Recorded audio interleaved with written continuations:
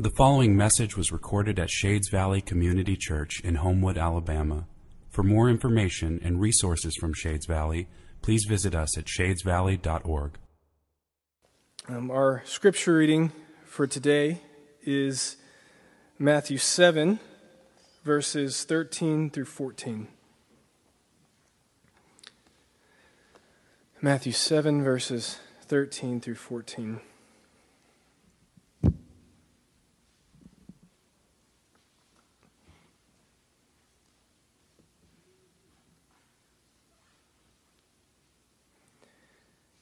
Enter by the narrow gate, for the gate is wide and the way is easy that leads to destruction, and those who enter by it are many.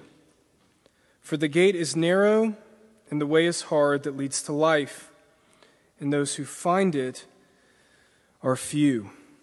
This is the word of the Lord. Thanks be to God. I do invite you to open your Bibles to Matthew chapter 7 if you have not done so already. We are, as of today, reaching the concluding section of the Sermon on the Mount. So we've got roughly 4 sermons left.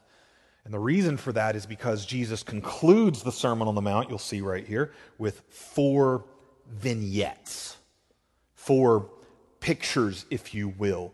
And these pictures, one of the first things they do is they remind us of the kind of literature that the sermon is.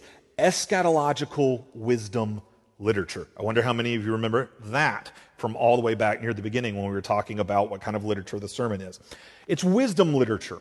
Wisdom literature you're familiar with through Proverbs and through wisdom psalms like Psalm 1. Wisdom literature is constantly setting before us 2 ways to live. Wisely and foolishly. It's not just wisdom literature, though. It's also eschatological literature, which comes from the Greek word eschatos, which means last or end. Eschatological literature has to do with the last things, has to do with the end, when Christ will come and make all things new. Lord, may it be so quickly. So, if we put those things together, eschatological wisdom literature aims to reveal the wise way to live in light of how things will end. And is that not what Jesus has been doing throughout the entire Sermon on the Mount? He has been laying out for us what life in His kingdom looks like.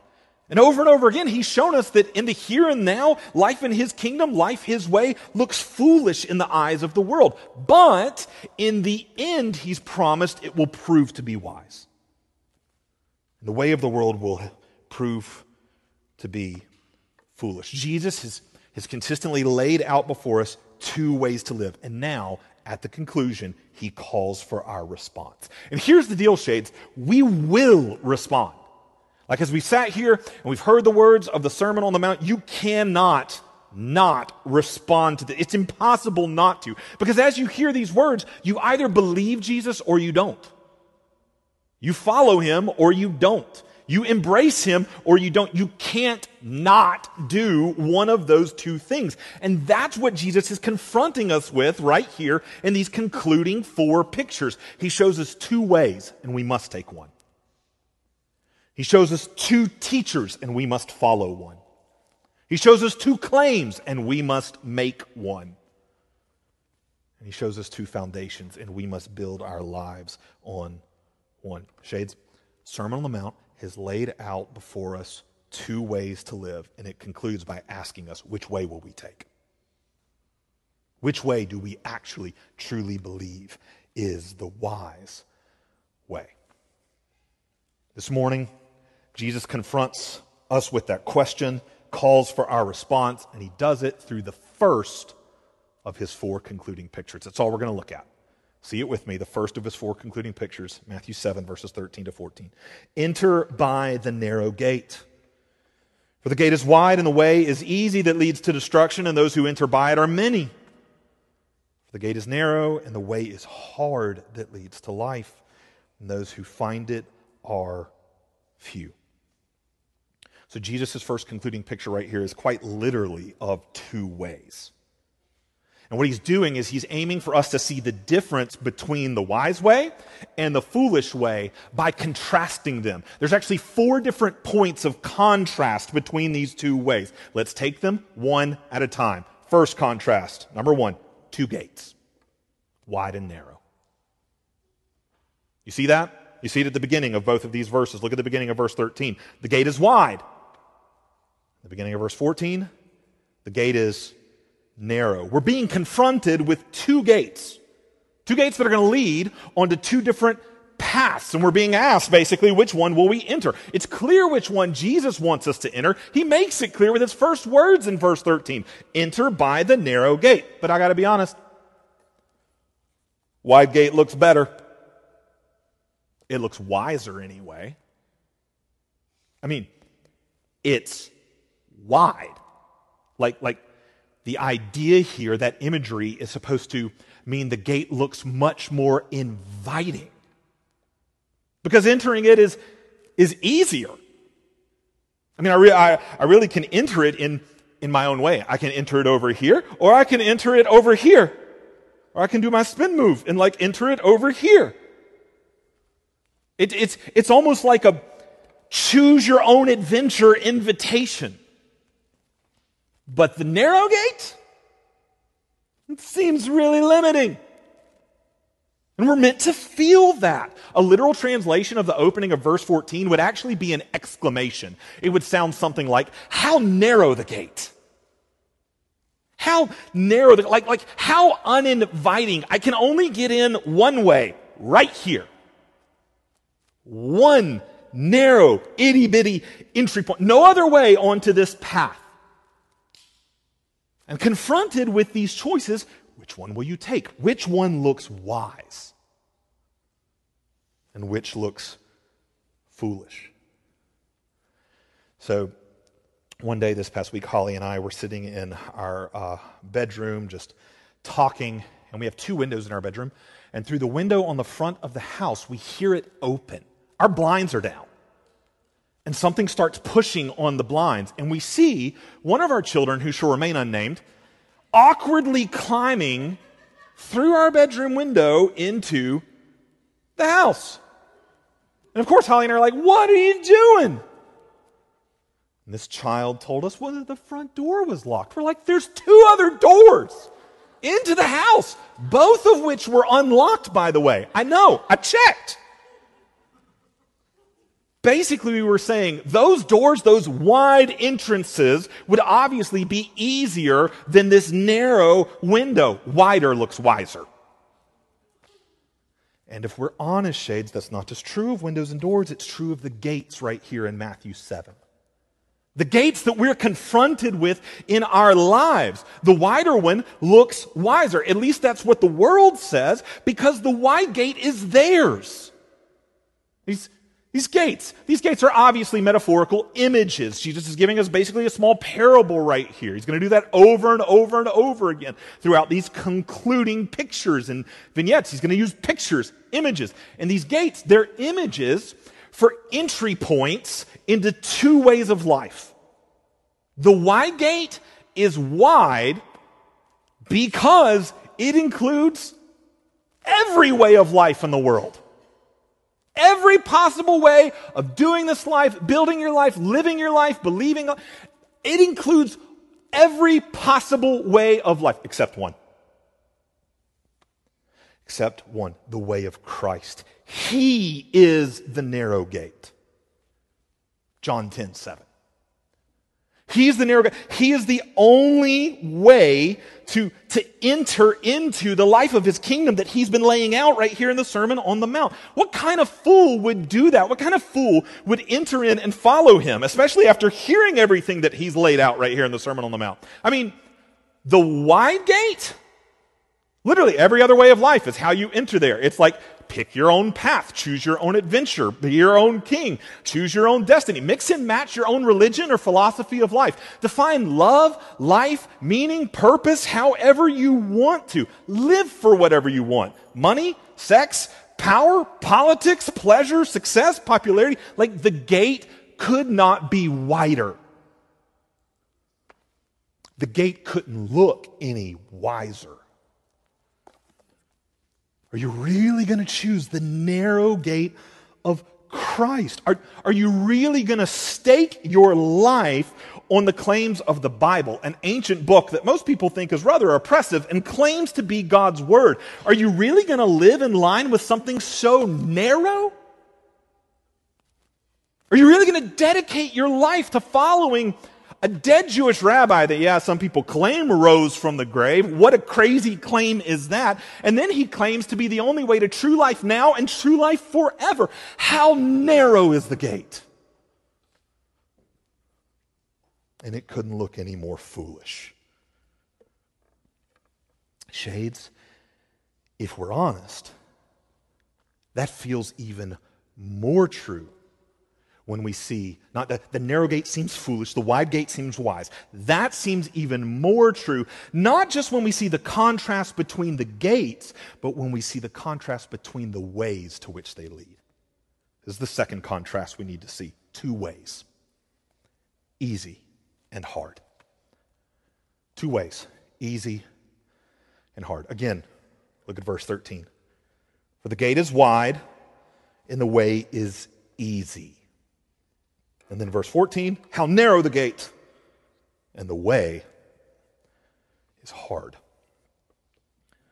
So not only does the wide gate look wiser because it's more inviting, but it looks wiser because it leads on to a way that is easy. The Greek word for easy right here is eurukoros, which is fun to say. It literally has to do with comfort. It's another synonym for wide. It means spacious, something comfortable, something roomy. Think exit aisle on the airplane. Or think the row at the theater where there's no chairs in front of you, just that bar that you can prop your feet up on. Spacious. It's better than all the other seats. It's spacious, it's wide, it's comfortable, it's roomy. That's what this way is like. At least that's what it looks like. It looks like the way to the comfortable, easy, good life. Not because it actually is, Shades, but it looks that way. Why does it look that way? Because most people says it is the way. Most people say it's the way to the comfortable, easy, good life. It looks like the easy way because it's been voted that way thousands of years running by vote of popularity. What makes the easy way look easy is its popularity. If you don't believe me just yet, I think that becomes even clearer when we contrast it with the way of Jesus, which lies through the narrow gate. That way looks hard. The Greek word for hard right there is phlibo, which again, fun to say. It doesn't sound nearly as serious as it is. It literally refers to something being crushed or compressed. It is often used to mean oppression, affliction, and persecution. In other words, what makes the way of Jesus hard is not that following Jesus is hard. His yoke is easy, and his burden is light. What makes the way of Jesus hard is not Jesus, but the fact that that way is rejected and opposed by the rest of the world. It's not. What makes it hard is it's not the popular way, it's the way of persecution. Jesus has been telling us that since the beginning of his sermon, Matthew 5 and verse 11. Blessed are you when others revile you and persecute you and utter all kinds of evil against you falsely on my account. Rejoice and be glad. Rejoice and be glad because your reward is great in heaven. In other words, rejoice and be glad because you are on the narrow way. And yes, it is hard. Yes, Jesus said you're going to stick out like salt and light in a dark and tasteless world. Yes, you're going to be rejected, and you're still going to be called to turn the other cheek and forgive and love your enemies. Yes, you could lose all of the earthly treasures of this world, and you could even lose your life. That definitely makes this way look foolish. But Jesus promises that in the end, this will be revealed to be the way of wisdom. Do you believe him? Can you stare down that way and believe him? Or will you go the only other way there is to go, the way of the world? Because everybody else besides Jesus says that is the wise way. I mean, isn't that like easy to see because of the fact that it lacks persecution and it has massive popularity? That's precisely what we see in the third contrast. Number 3, 2 fellowships, many and few. 2 fellowships traveling down these roads together. Yeah, I chose fellowship not because it's like a good biblical word, but because it makes me think Fellowship of the Ring. But that's beside the point. 2 fellowships, many and few. Look at the end of verse 13. Here we see the popularity of the wide way. Those who enter by it are many. What does the end of verse 14 say about the narrow way? Those who find it. Because after all, Jesus told us to seek and find. Those who find it are few. So I don't know about you, but I never got invited to parties in high school. I know y'all find that really hard to believe. But I actually would tell my friends not to invite me. I would tell them that, and I literally, like I said this, I would say, don't invite me to your party because my mama talks to Jesus and he tells her where I've been. I believed that. I still believe that, Shades. Like, I cannot get away with anything. It's been a great grace of God on my life. But here's the deal. Even though I didn't go to parties, like, I seriously, I always wondered why my friends who did party, like, I was like, why do y'all do this? Because while I wasn't there for the party, I was there for what happened afterwards. I was there for the hangovers. I was there for the puking. I was there for the arrests. It didn't look to me like the easy way. But Shades, what makes the easy way easy is not its content, but its fellowship. Its popularity. It makes you feel like you fit in, like you're accepted, like you're loved, like you're praised. Shades, we have seen, that's not new. It's always been that way. Have we not seen throughout the Sermon on the Mount, the primary version of the wide gate that we've seen here, the easy way, has been the way of the Pharisees. And what made their way easy was not its content. The teaching of the Pharisees was not easy. Jesus describes it in Matthew 23 and verse 4 like this. They tie up heavy burdens that are hard to bear and lay them on people's shoulders. That's a long way from Jesus' easy yoke and light burden. Like, what made the Pharisees' way easy was not its content, but its popularity. Is that not what we've seen? That they did what they did to be praised by the surrounding society. The way they related to the Word, the way they related to worship, the way they related to the world was all for personal pleasure and public praise. And other people wanted in on that. We still do. That's what makes the way of Jesus so hard, because he calls us not to the way of the many, but to the way of the few, to the way that looks like the way of the fool.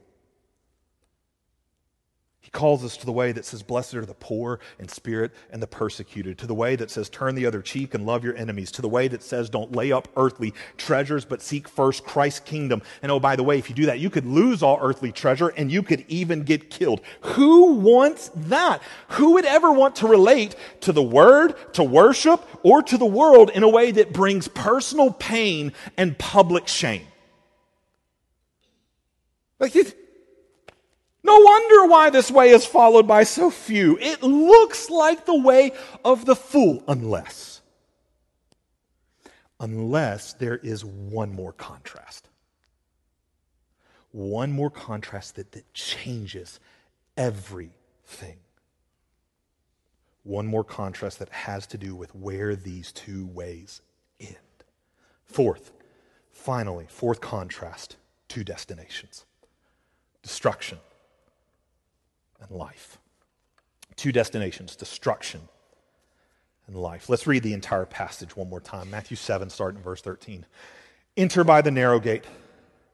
For the gate is wide and the way is easy that leads to destruction. Those who enter by it are many. For the gate is narrow and the way is hard that leads to life. And those who find it are few. If you've been with us throughout our entire time walking through the Sermon on the Mount, you know that one of the primary themes that we've just seen over and over again is that of the external versus the internal. In other words, the way things seem on the surface versus the way things really are. We saw that theme primarily recurring through the scribes and the Pharisees, who externally seemed to be all about the glory of God. But we know internally they were all about their own glory. And we see this theme again right here at the end of the sermon. Jesus is helping to, he's aiming to help us see that things are not always what they seem. Like with these two gates, two ways, two fellowships, two destinations. He's aiming to help us see externally the wide gate with its easy way that's popular because it seems wise. And the narrow gate with its hard, persecuted way that seems to be found only by a few fools. That's what things look like externally. But Jesus is telling us, don't just see the external. No, Jesus says, see the eternal. See where these two ways end. That's what reveals which way is truly wise and which is truly foolish. Eschatological wisdom literature aims to reveal the wise way in light of the end. This is what Jesus has been doing throughout the sermon. It's what he does right here in his conclusion. Jesus is lovingly, shades, lovingly. He is lovingly confronting us with the question of which way we will take. And I stress that he is doing this lovingly. I say this is a loving confrontation because all of his words right here are aimed to lovingly reveal the wise way that leads to life. Even his words about destruction, even those are loving words. They're loving words because he's showing us, first of all, what's logically true. These two gates, they lead in two ways. They head in opposite directions. If you take the way that leads away from life, that logically only goes to one place. You walk away from life, you walk away from the God who created life, the God who sustained life, you rebel against him and go in the opposite direction. Logically, that ends in one place. You walk away from life, that ends in death. There's nowhere else to go but death and destruction. But that's not just logically true. No, Jesus is also simultaneously showing us a loving truth. This is a loving truth. It is a loving truth that the wide road ends in destruction. What do I mean by that? I mean that is a loving truth because it's the truth that God will one day remove everything that has rebelled against his creation. That's a loving truth. We call that removal death, judgment, destruction. And it is a loving truth, shades, that Christ one day will remove everything that has rebelled against him. That is a loving truth. I don't know about you. I need that truth, shades. I need to know that there is a day that comes when wars cease. Ukraine needs to know that gospel. I need to know that there is a day that comes when mass shootings and children dying are at a permanent, final end. Uvalde needs that gospel, shades. I need to know that a day comes when my Jewish Messiah, Jesus, lays white supremacy and racism in an eternal grave. Buffalo needs that gospel, shades. I need to know that there is a day on its way when religious leaders who abuse the vulnerable will be held accountable and wish that it was by millstones hung around their neck and cast into the sea.